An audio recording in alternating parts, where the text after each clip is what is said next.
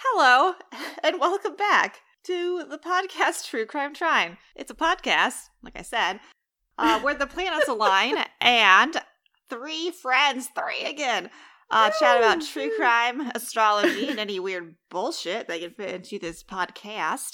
We are your hosts, Hannah, Sarah, and Meredith. Nope. Why did I do that? Why did you do that? Just cut her voice out. Welcome to episode 82. Keep it. I'm gonna keep it. I don't even know where that fucking came from. I've had That's not your name. 2 sips of beer. Oh, God.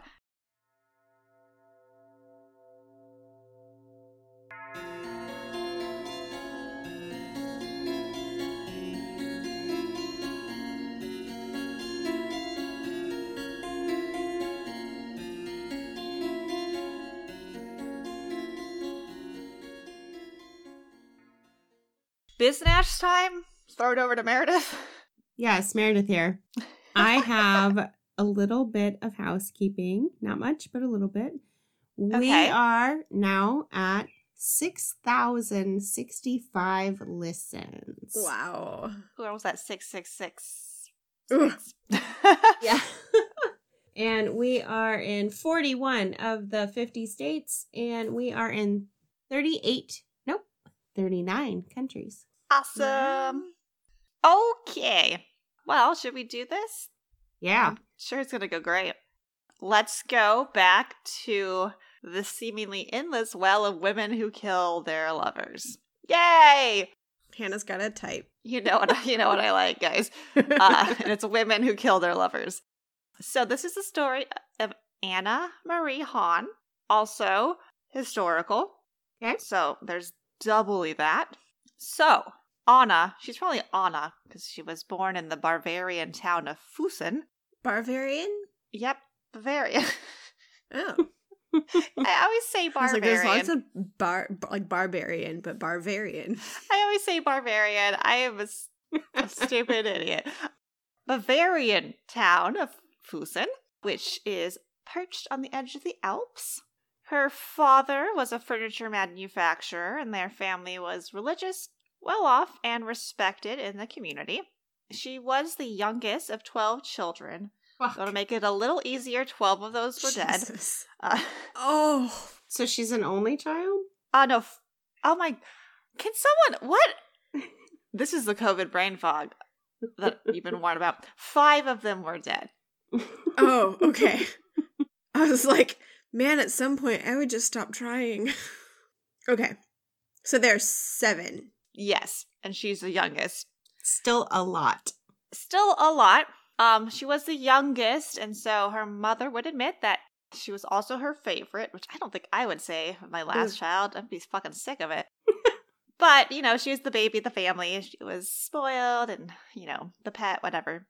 Anna would describe her first great love as when she was 19, she met Dr. Max Matschelke, whatever. According to Anna, he was a famous Viennese physician working on a cure for cancer. We haven't got there yet, folks. Quote unquote, one of the greatest doctors in the world and handsome as a movie star. Okay. Sorry, what year is this again? Well, Anna's 19. She was born in 1906, so... Okay. 28? Mm-hmm. I can't believe I did that math. Brain fog's weird. Works in mysterious ways. Maybe I'll be really good at math when we're done here. All right, so he basically was able to woo Anna, and she would describe it as the kind of love that every young girl thinks about. This love at first sight. I was happy then. So Dr. Max was like, yeah, I'll definitely marry you. And eventually they slept together. Okay. Test drive. Yeah. You gotta try it out. But, problem, Anna got pregnant. Oh. And Dr. Max was married. Oh. And he had a wife in Vienna. So he so this was I'll definitely marry you. Oh, yeah. Go ahead and take off those many layers. Childhood dreams crashed, Anna would say. It was just like a mountain falling on me. Not killing me, but just smothering and crushing me. Problem with this story is that Anna's kind of a liar. So Dr. Max never existed, but she would tell everyone about Dr. Max. Oh. She really was pregnant. It was just some boring normal dude Neighbor from the village. Boy. Yeah, boring. Boring. The town drunk. Yeah, like she just had to make it sound interesting. She had to make it sound super cool. Laid anybody around. Yeah, so she did have her son, Oscar, and then she got the fuck out of Dodge and went to America. So it did take her, well, not the fuck out. It took her a little while. It took her 2 years to get a visa, and she left at age 22. She left her son behind and said she would come get him when she, was established in America. All right, so to fund this trip, Anna wrote to her uncle, another Max Doschel. This man lived in Cincinnati, and she wrote him a letter and asked him for a loan. Max is like, who is this? Who? Who dis?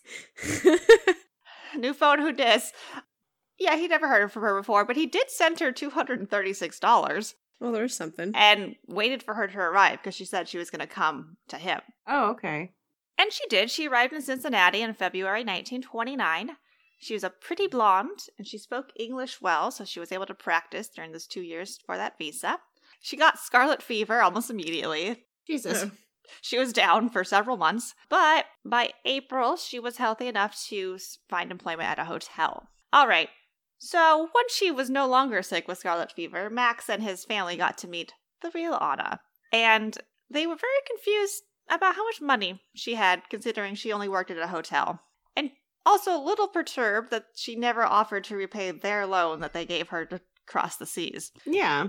Yeah, she would make these really extravagant purchases, but then kind of hide them from the family because, they were way too expensive for a hotel girl. Can we not? Now it's Wobbles screaming at the door. All right.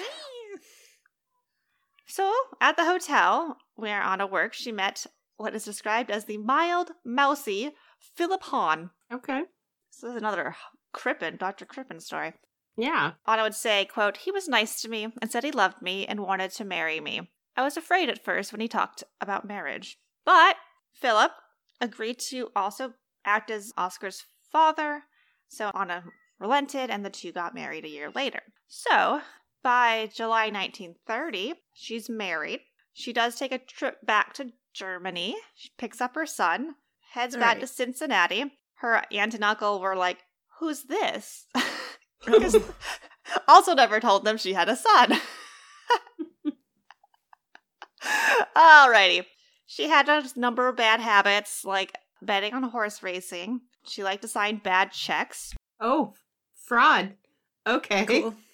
She opened a restaurant with Philip and then tried to burn it down for insurance money. And then also tried to burn down her own house for insurance money. Okay. She's all married. Philip is a father to Oscar, whatever. Boring. So one of her first affairs was with Ernest Kohler, their 62-year-old landlord. Ew. Gross. And so he was renting 2 rooms to the Hahns, and he also rented a room to a doctor who never locked his office so that Anna could sneak in and forge prescriptions for narcotics on his blank prescription pads. Jesus. But she also liked to flirt with Kohler. Okay. Living the dream. Actually, kind of, yes.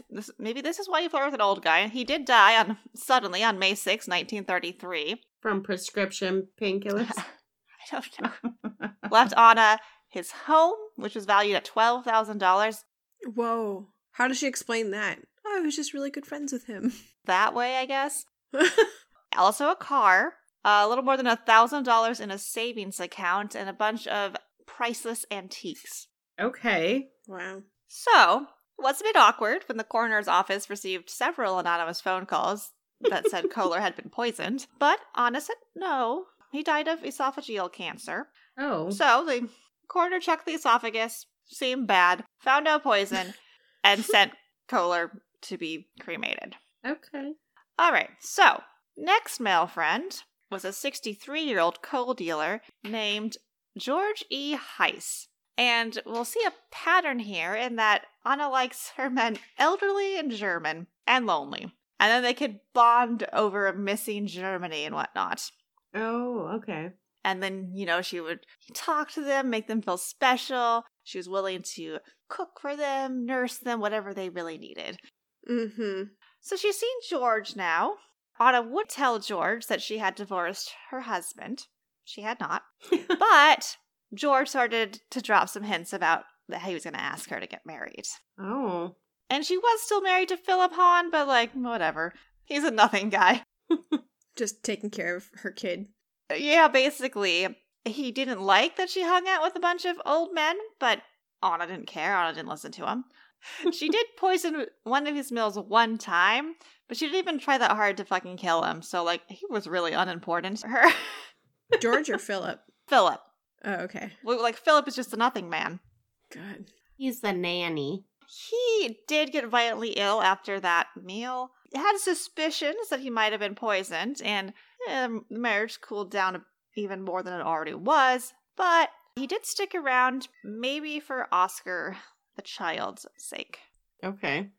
In the meantime, Anna was spending time with George Heist, asking for little amounts of money, and he would always lend it to her. Sometimes it came out of his pocket, and sometimes it came from his business account at the Consolidated Coal Company.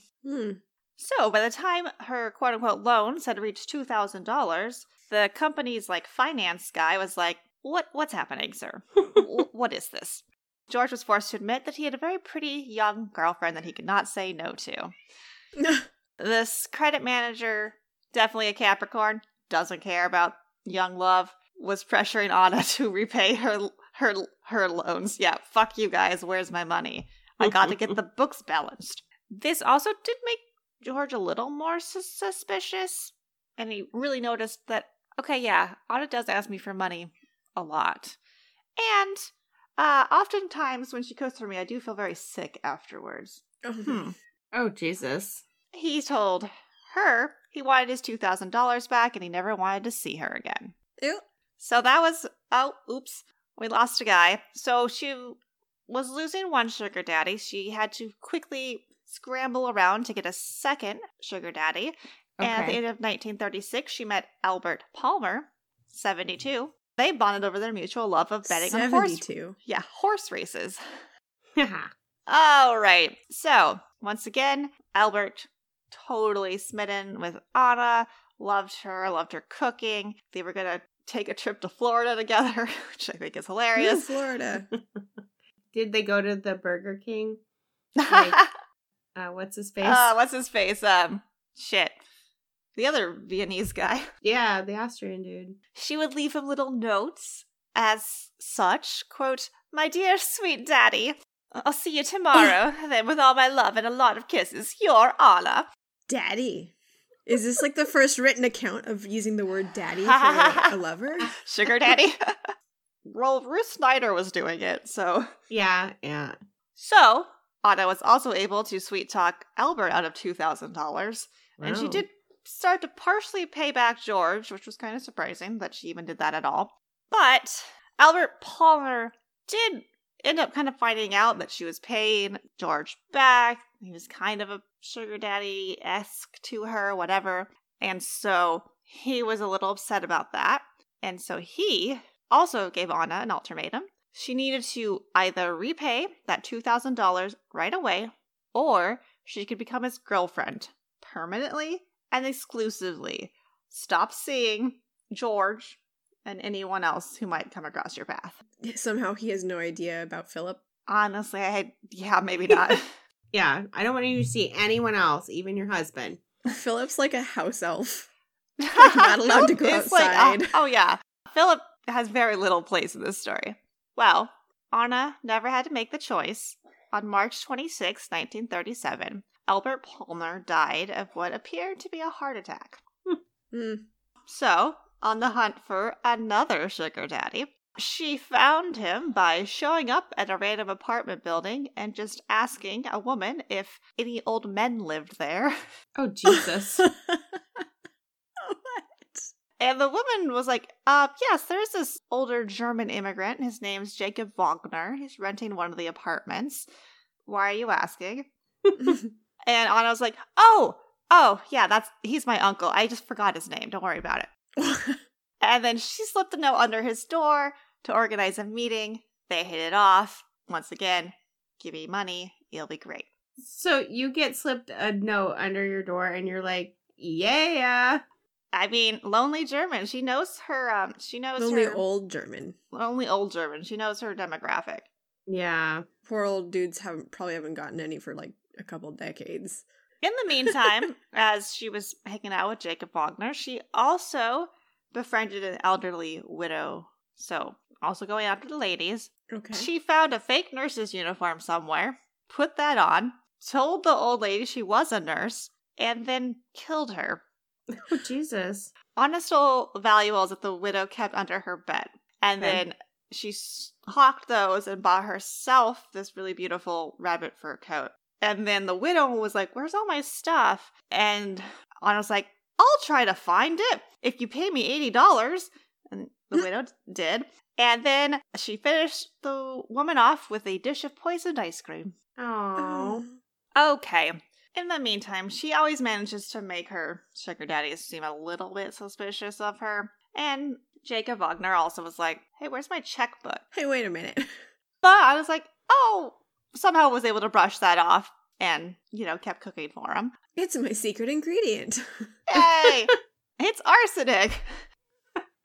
Very soon, Jacob was in the hospital, quote, semi-conscious, retching with pain, and in a state of shock and dying. Oh. No. And apparently, arsenic poisoning can make you, crazy thirsty. So, as he was dying, he was also begging for someone to give him a drink of water. Oh. He did die, and, okay, that's great, but Anna's not taken care of. So she does go pretty quickly to the nearest court, and kind of played like, oh no, sad woman to all the men there. And then suggested that, why don't one of you you big, strong deputies, go search Wagner's apartment? Maybe there's, something important in there. Well, there was a handwritten will. Oh. Saying, quote, I hereby make my last will and testament, and I am under no influence. I have my money in the Fifth Third Bank. After my funeral expenses and all bills are paid, I want the rest to go to my relative, Anna Hahn. I want Mrs. Hahn to be my executioner. I don't want any flowers, and I don't want to be laid out.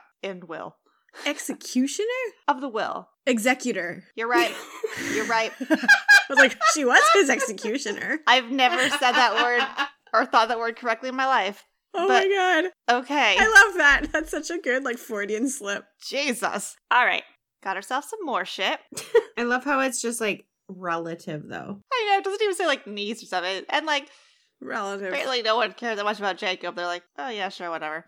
You can have it. Even though it was in her handwriting. Yeah, right. All right. Well, she can't be lonely for long. So a few weeks later, from Jacob's death, she meets 67-year-old George Gelsman. He, another older German, he did consider himself to be a bit of a ladies' man. And so after he met Anna, he did go and boast to one of his exes, quote, you wouldn't marry me, and now I went and got a young blonde German school teacher. Okay. So, he, I guess, did not have that much money because she only got $100 out of him. The bank was suspicious because that was the largest amount of money he's ever written a check for. But whatever. And then one night, he was super excited, told all his neighbors he's getting married the next morning. Oh my god! Well, no. He died. He died. Yeah, he was dead by the next morning. Oh. You know. I was so happy. Poor bastard. Okay, so she had one last elderly German man victim. This is Johann George Obendorfer. He was a semi-retired cobbler, a widower, the proud grandfather of 11 grandchildren. He's a pappy. And then he met Anna when she's dropped by his shop to see if she could get one of her shoes fixed, and she was all German and charming and blonde, and it was all great. Johann loved her. And after just a few weeks of dating, Johann's like, hey, maybe we should get engaged. How about that? And I was like, I love that idea for us, but we should probably go on a vacation together first, just to see how we are together. And she's like, I have this beautiful cattle ranch. It's in Colorado. We'll bring my son. We'll go check it out. And if we really like it there, maybe we'll move there. A cattle ranch? Yeah, whatever. Johann loved this idea. So on July 20th, 1937, he packed his satchel, stopped for a celebratory morning beer, showed up at Anna's house. So German. Yeah. Had a nice breakfast, got on the train. Did Philip serve them breakfast? Philip just did not come up in this at all anymore. Philip, I don't know, man. Maybe he traveled a lot. Was he a traveling salesman? What was his profession? Pansy boy? Oh, poor dude. Oh, yeah, we never actually figured it out. He's just a mild mousy figure. okay. Okay, so on this journey from Cincinnati to Chicago, Johann got violently ill on the train.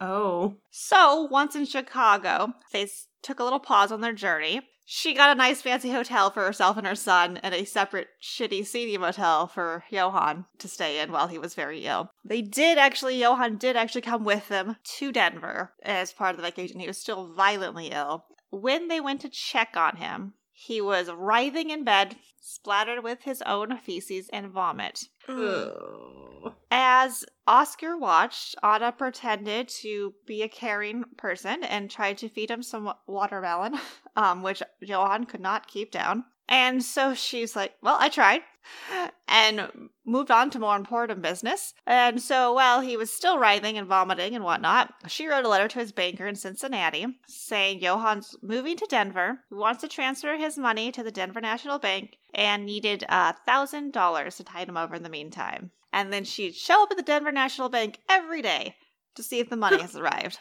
for about a week, and it didn't. She's getting a little annoyed. So it's been a week in Denver. Johann's still violently ill. How is he still alive? Sick enough that the housekeeping staff would refuse to go inside the room anymore to clean it. It was that disgusting. The hotel owner peeked in after the housekeepers were like, this is weird. And so he saw Johann curled in the fetal position, just, in his own filth. Like, it's so sad. Yeah, that's terrible. He urged Anna to take Johann to the hospital. Well, Anna was like, I barely know this guy. Instead, took Johann onto another train to Colorado Springs. Oh my god. Oh, Jesus. I'm sure Johann was like, oh, I'm being poisoned right now. He was pretty far gone. I mean, so dehydrated at that point. Oh, He can't yeah. keep anything down. So, once they got to Colorado Springs, once again, Anna and Oscar left Johann to fend for themselves. They went sightseeing. When they came back, Anna noticed that the door to the hotel owner's private rooms were slightly ajar. So she took that as an invitation, peeked in. She saw 2 diamond rings sparkling on the dresser, so she pocketed them. As she was leaving, she ran back into the hotel owner's wife, who was suspicious. Yeah. Anna said, oh, I was just really curious what the rooms looked like. Okay, fine, whatever. Oh, I thought this was the restroom. Yeah, right? Mhm. It's like, oh, I'm lost. I'm lost. She kind of knew that was a mistake. She kept the rings. But she did check Johann into a hospital, registering him as a homeless man. Oh my god. I'm not even sure if she gave him his name, but he did finally die at that hospital. Oh. Poor dude. Not only to be poisoned, but then have to travel while you're dying. And just be left in a Miserable. hotel room. No one's taking care of you. So bad. For more than a week. For more Yeah. than a week. I did find an article that said Philip was a telegraph operator and that his mom is actually the one who saved him from dying. Oh, okay. We might have to get into that because I'm not sure if I have that information. All right. Well, at the beginning of August 1937, the police in Cincinnati opened up an investigation into Jacob's death because one of his friends called them, gave him a tip. It was like, there was this weird woman hanging around his house, the days that led up before he died. We don't know who she was, but she was there a lot. Cool. And then Anna and Oscar were back in Cincinnati at this point. So the detectives were starting to look into Jacob Wagner's death. They also had another set of detectives that were investigating her for the crime of stealing 2 diamond rings, which Anna had pawned for $7.50 on her way back to Cincinnati. Wow. That's so cheap. I know, it does not seem like you got your money's worth out of those. These detectives all came together. They discovered that, yes, this was the Anna that nursed Jacob Wagner right before he died. Weirdly enough, she'd also been in Colorado Springs around the same time as a Cincinnati resident named Obendofer had died, suspiciously. Mm-hmm. She had poison hidden in the rafters of her house. Oh, shit. So, whatever. Yeah. Where do you keep your poison? Yeah, you would think the rafters is a safe place, but it's not. In your neighbor's house. There you go. Anna was arrested and taken to the police station. The press loved this story. And as she was like getting out of the car, she kind of like combed her hair and smiled and told the press that they were welcome to take her photo. And she's like, here I am, boys. Make this a good picture of me. Oh my God. Shit. This is like Chicago. It totally is. This particular case, the women of Cincinnati were especially fascinated from, probably because a lot of them dreamed about poisoning their own husbands. Yeah. They're like, things to do. Things to do. Shopping spree. The jury itself was 11 women and 1 man. Whoa. And then the visitors to the courthouse every day were basically 15-1 women to men. So there's a lot of women in there. Yeah. Whoa. Anna showed zero emotion in the courtroom, but doesn't matter because she had a very cute, personable little boy named Oscar, who at one point ran up to whisper something in Anna's ear, which caused one juror to just start sobbing. About, oh, mother, whatever. Yes, they did notify her family back in Germany, and upon being told that their sister was arrested, they responded back that they were, quote, uninterested in the whole matter. Wow. So, you know. Just like, well, there's 6 more of us, so we're fine. She's been gone for a long time. Yeah. All right, so her trial is October 11th. She was going to be tried for the murder of Jacob Wagner, because the prosecution thought that would be the easiest one to prove. There was this handwritten will. They had an expert who's like, this is a forged will, whatever. They also had exhumed his body, and there was a shit ton of arsenic in it, so there's that. It does seem very easy to actually win this one. During this, she kept talking to the press. She did tell one reporter, they'll never get a confession out of me, because I can't confess to something I never did. But I suppose the death of anyone past 60 anywhere in the country will now be laid to me. Is she from Texas? No, I don't know. She has a I was trying southern to accent do a now. 20. I was trying to do a 20s accent. But she's German. They'll never get. Nope. That's Irish. Just like throw some lederhosen in there. Oh, she had very good English. It's like when Europeans try and do like an American accent instead of just talking, like speaking in English versus like, what do Americans sound like? And it's like spot on, like the South. I was trying to do 20s, but oops. Like a transatlantic accent. Yeah, that could have been like halfway to a transatlantic accent. Halfway. Mm-hmm. Yeah. It was still also a little Texas. Towards the end of Gallo, Texas. I can concede that.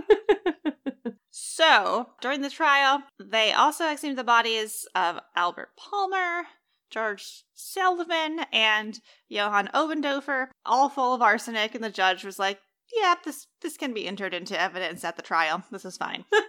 The jury probably hated this. I would have loved this. They did get a bunch of doctors to testify, and they would show the brains, livers, and kidneys of all the men floating in little jars of formaldehyde, which I think is adorable. I was wrong. What are they supposed to see? I don't really know. In jars. Like, look, we exhumed and took them apart. I think it would just be like, to shock the jury, the prosecution, to shock the jury and make them even be like, this woman's a monster. Oh, yeah. Yeah, because organs are never fun to see. What was the case where they, like, put the, like, was it intestines or skin? That was that piece of On a skin with the plate. scar of it. That was the Crippen case. Yeah. And they passed it around the jury. This one, I'm not sure if they passed the jars around, but there was a lot of organs. Can you in the imagine courtroom. Dropping it? If it was just like formaldehyde Whoops. and Oh, brain God. tissue. Okay, I was wrong. George Heiss, remember George? Yeah. Mm-hmm. He didn't actually die. Oh. He was the prosecution's star witness. Oh. And he was known as their quote-unquote living witness because he looked like shit. Because they've been poisoned so He'd been many poisoned times. so much. He was like fucking thin as shit, stuck in a wheelchair, Oh my God. a little bit of epilepsy, like a whole thing. Like he was not doing well. George was the one that demanded that she pay him back the $2,000? Okay. Mm-hmm. And then she tried to find $2,000 from someone else. Yeah. And then they where were was like, that hey, wait guy? a minute. Yeah. Okay. It's a lot. So he was a pretty compelling witness. We'll say that. And, you know, he was very easily able to ID Anna as the woman that tried to murder him. That's the bitch. Her son also took the stand. It was very obvious that he had been coached, and so he would speak very carefully, you know, very like rehearsed sentences. He did slip up one time and admitted that his mom, Anna, had initially asked him to lie about meeting Johann on the train, so, you know. Anna also was put on the stand. Still no emotion. She was just was the prosecution tried to crack her. She was just cool as a cucumber. Whatever. When you have no conscience. Yeah, it's pretty easy. All right. Well, the defense was kind of shit. They didn't have very much to work with. And it was basically, Anna's not perfect, but is anybody perfect? Nope. And that, you can't prove how the arsenic got into the body. Might not have been Anna. And then he also did play to the cards of all the women in the jury. It was like, she's also a mom. Don't forget she's a mom. Yeah, that's important. Well, a little late for that, the prosecution ended his speech by saying, quote, "In the four corners of this courtroom there stand four dead men, Jacob Wagner, George Jesselman, George Obendorfer, Albert Palmer. From the four corners of this room, bony fingers point to her, and they say to you, that woman poisoned me. That woman made my last moment an agony. That woman tortured me with the tortures of the damned." That was his closing argument. All right. Very dramatic. It's very dramatic. Alrighty, well, despite women being absolutely fascinated with this case, and her jury being mostly women, they did, return with the verdict very quickly, guilty, without the recommendation of mercy, which means the death penalty at this point. Did. Of course, she had her fans, so prison pen pals wrote to her, offering to take her place in jail / execution, or, weirdly enough, asking if they could have her clothes after she died. That rabbit coat. Yeah, that rabbit coat sounded nice. While waiting, her attorneys tried to appeal whatever. While she was waiting in jail, she wrote her confessions, which was just ridiculous nonsense. She said she would never confess, though. Yeah, quote-unquote confessions. Oh, like the Red Shoe Diaries? She admitted that she did it, but she blamed it on, all of these other factors. Okay. And also was said she did it, but never was I don't know why. And so she did say, quote, in the book, "I was sitting there hearing a story out of a book, all about another person. Couldn't in my mind believe that it was me, Anna Marie Hahn, who loved people so well and wanted friends all the time. God above will tell me what made me do those terrible things. I couldn't have been in my right mind when I did them. I loved all people so much." That was all over the place on the accent. Kind of like her personality. It's fine. Yes, yeah. On December 1st, Oscar testified in front of the governor's executive secretary, asking for his mother's life as a Christmas present. Jesus fucking Christ. So, didn't work. Real brazen. Didn't work. Nice try. It was a nice try, honestly. It's a Christmas miracle. My murdering mom's here. And so when Anna learned that the governor had turned down this last heartfelt plea from her son, she collapsed, screaming, quote, "Oh my God, I didn't think that he could do that to me. He should let me live for my boy." Well, he wouldn't. And so after that, she fell apart, basically. So prison matron would say, quote, "In her last 24 hours, Anna Hahn changed from the poised, confident, proud, and even vain woman she had been continuously since she was first arrested into a little witch, a demon with a wild look in her eyes. When she knew the jig was up, she became the true Anna." Yeah. Day before her execution, Oscar came to visit. They got to spend some time together. Oscar's story seems to finish by him being adopted by another family, and his name was changed. So, that's Oscar. Not Philip? Not Philip. Okay. What did Philip do while she was... I hope Philip was just, fucking out of there by this point. I'm so curious about, I know. Just... Philip, who are you? Mr. Cellophane. All right. On December 7th, 1938, Anna was walked down death row. She was the only woman there, so she was in a men's prison. And so all these condemned men wished her good luck and told her, "God bless you." And she said, "Goodbye, boys," as she walked by. Oh, Jesus. Really? She kind of lost her composure when she got to the execution chamber and saw old Sparky, the electric chair. Yeah, it's kind of hard to see that chair and not feel things. No, and it had never held a woman before, so this had to be before Ruth Snyder then. So, she did lose her shit at the very end. They had to, force her to the chair, carry her, tie her down, whatever. her last words were part of the Lord's Prayer. She did fuck it up. And right after she fucked it up, the 3 guards pressed these 3 buttons and the electric chair sizzled. They're like, bitch, that was wrong. So we're just going to end all of our misery right now. They're like, oh, God. The sound was like a 4th of July sparkler, according to one of the journalists. But she died quickly. The physician checked for a heartbeat. She had none. And the warden kind of wrapped it up by saying that, quote, I'm surprised she broke. I had expected her to remain cool. Everyone pretty much did, because she had showed no emotion about anything for so long. And then he also, I guess, like, talking to the press and was like, but she did break, and there was no convict in our prison's history who's ever been as terrified as she was before the chair. Yay. She felt something after all. Humble brag. So that's Anna Marie Hahn. Good Lord. I will be honest, I like absolutely love how you told this story. I'm good, because this was, let's pull the curtain back, folks. We were sat down to record tonight. We're going to do 2. Meredith's like, what one do you want to do, Sarah? And she's like, oh, I'll do the odd number. I was like, oh, yeah, whatever. It doesn't matter to me. I'm not going tonight. And Meredith's like, yes, you are. What? Yeah, you are. So this happened, folks. You'd think Mercury was in retrograde still, but no. No, that's COVID brain fog.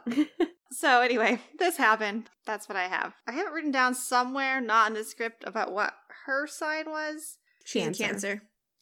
She's very good at, like, at least pretending to have emotions and manipulate the men. Yeah.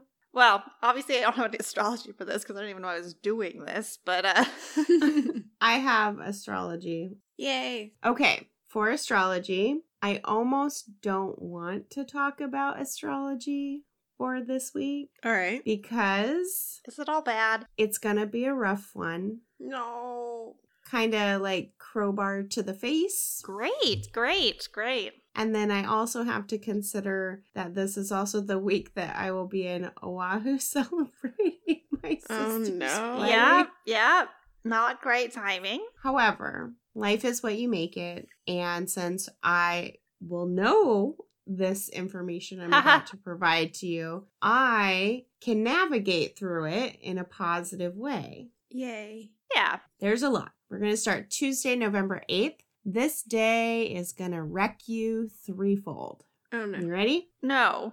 We are getting a full moon lunar eclipse in Taurus. Ooh. So eclipses signify periods of change and transformation, but not all at once. This change is going to start with the eclipse, but it's going to last into spring. So this can be kind of an overwhelming time. So you have the choice to either struggle against it or to harness this energy. But Taurus is going to have us focusing on our bodies, our environments, and our values. We are going to struggle with this, and it is going to have a significant impact to our emotional stability as well as our material security. Okay. And then... Terrible. The sun in Scorpio is going to be conjunct with Mercury in Scorpio. Oh. Scorpio. Truth will be an absolute necessity, but it's going to be very, very hard to navigate through the multi-layers of bullshit Scorpio that you find yourself in. Truth is important, and Scorpio says no. Scorpio loves the truth, but they like it secretive. They like to know it. They don't necessarily want to tell it. They want to keep it in their back pocket in case they need it. Yeah.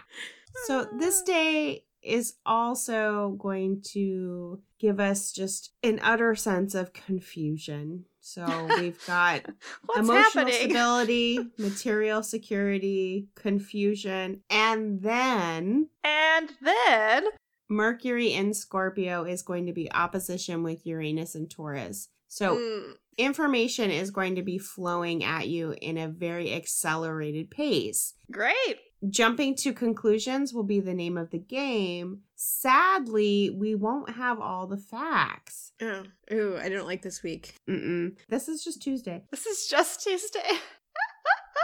Anxiety will be high, as will the need for some pretty fucking strong headache medication. So keep that in mind. Deep breaths, deep breaths. Wednesday, November 9th. Doesn't necessarily look any brighter. Oh my God. The sun in Scorpio will be opposition with Uranus and Taurus. We will experience an unexpected event that will shake our foundation and leave us more than a little rattled. Great. Cool. Plus, Oh God, I don't need any more unexpected events. Mercury in Scorpio will also be square with Saturn in Aquarius on Wednesday, and communication is going to be super difficult. Yeah. We are going to overthink everything, and we are going to feel like there's a hidden meaning to everyone else's words. Well, this does sound like me most of the time, not just Wednesday, but... So we head on to Thursday, November 10th, and Venus in Scorpio will be trine with Neptune in Pisces. And I know we tell you that trines are good things, and they are. This is going to be a soothing aspect, so we will feel a little bit of soothing. I will also add that this is my daughter's beach day when we're in Hawaii. Okay. Oh, What's a soothing day at the beach? Right? Which sounds great. Yeah. it's the calm before the storm. I'm worried about what's happening next, but... This brings a sense of false security. So you do need to be on guard because Friday, November 11th, God. which is also the big day, Oh, God. Happy wedding, TCT fan club president. it's going to be beautiful. We're aware of this shit now, so we will handle it. So Friday, November 11th, the sun in Scorpio will be square with Saturn in Aquarius. This is going to be utter fucking chaos. Oh my Oh, God. no. Oh my Oh, God. no. There will be trials, I can see that. tribulations, and obstacles at every turn as we navigate through the day. And let me tell you, when I say egos will be bruised, Oh no. these are black and purple fucking it's bruises. a wedding. It's full of egos. I might make a blanket for it that day. At the TA that day. Whatever.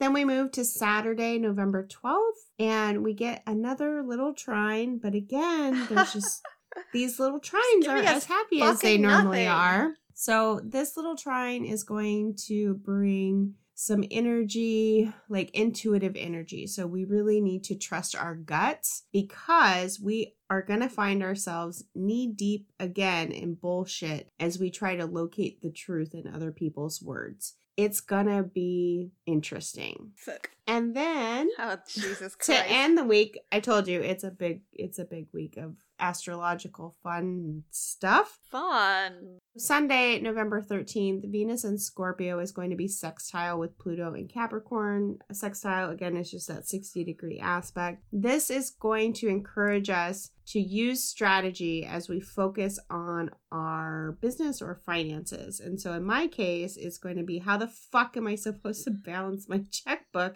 after I just splurged on a bunch of shit. Like I said, this week isn't shaping up astrologically to be the most peaceful. Yeah, it But- was Hang exciting. in there, dudes. You've been warned. These are things that you can look out for. There's triggers that you can look out for. You can deal with some of this if you're aware of it. And so it is a good point to remember that you cannot control any given situation, but you can control how you react to it. So if you do a little bit of inner zen, right, we should be able to navigate this week and have a really wonderful time. And that All right. is what I have for astrology. Well, I'm going to toss us back real fast. Just change the subject immediately. Forgot to cite my source. It's the book Lady Killers by Tori Telfer. And I will say, totally fine book. I'll probably end up telling all the stories in this book at one point or another, but buy it if you want. Yay! There's been some good stories in there, like about, this is Tilly Clement. This is, what was her fucking name? The witch woman in Ireland? Alice Kyteler. Alice Kyteler. Yeah, those are some of the ones that were in there, so. Awesome. It's a great book. Yeah. All right. Well, friends, since we have to double record and I've got a shit ton of stuff to do this weekend, and we're supposed to have a winter storm come through. Oh my God. I turned the heat on for the first time all year. Yay. All right. Listeners, what is the largest amount you've written on a check? We'd like to know. Oh. Oh, man, you can write it out to us anytime you want. Hannah starts... No. I don't think you can't write True Crime Trying. I don't think we can cash that. No. I think then we'd have to pay business tax, so we won't do that. We do accept beer donations, so reach out to us on Twitter at True Trying, on Instagram at True Crime Trying, on Facebook at TCT Podcast. You can email us directly at truecrimetrying@gmail.com. We will forward you our Venmos if you'd like to donate. I will say I'm very seriously considering shutting out our Twitter completely out of protest. As social media manager, I can do whatever I want, right? You can. Yeah, you certainly can. It's not like I'm using it very well to begin with, but fuck Elon Musk. We do what we can as far as social media. I will be doing a lot better once I get this thing submitted and just I'm not even just necessarily working on it. One less thing on your plate. It's just the monkey on my back that drags me down everywhere. It's big hairy. I had one more thing to say, and it was if you listen to Plans Are Optional, our brother podcast, mostly dudes. On this week's that just came out, we also learned my bra size, and I did say you could send me any bras or bralettes that you would like. What? Wow. So money, a nice bralette, we're open. Okay. Bye! Bye. What's your bra size, listeners?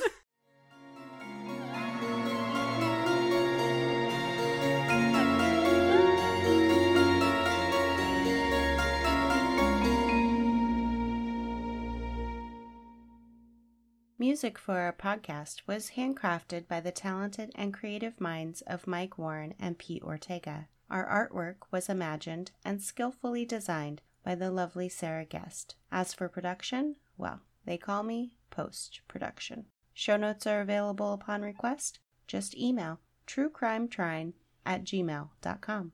Join us again next week for another tantalizing episode.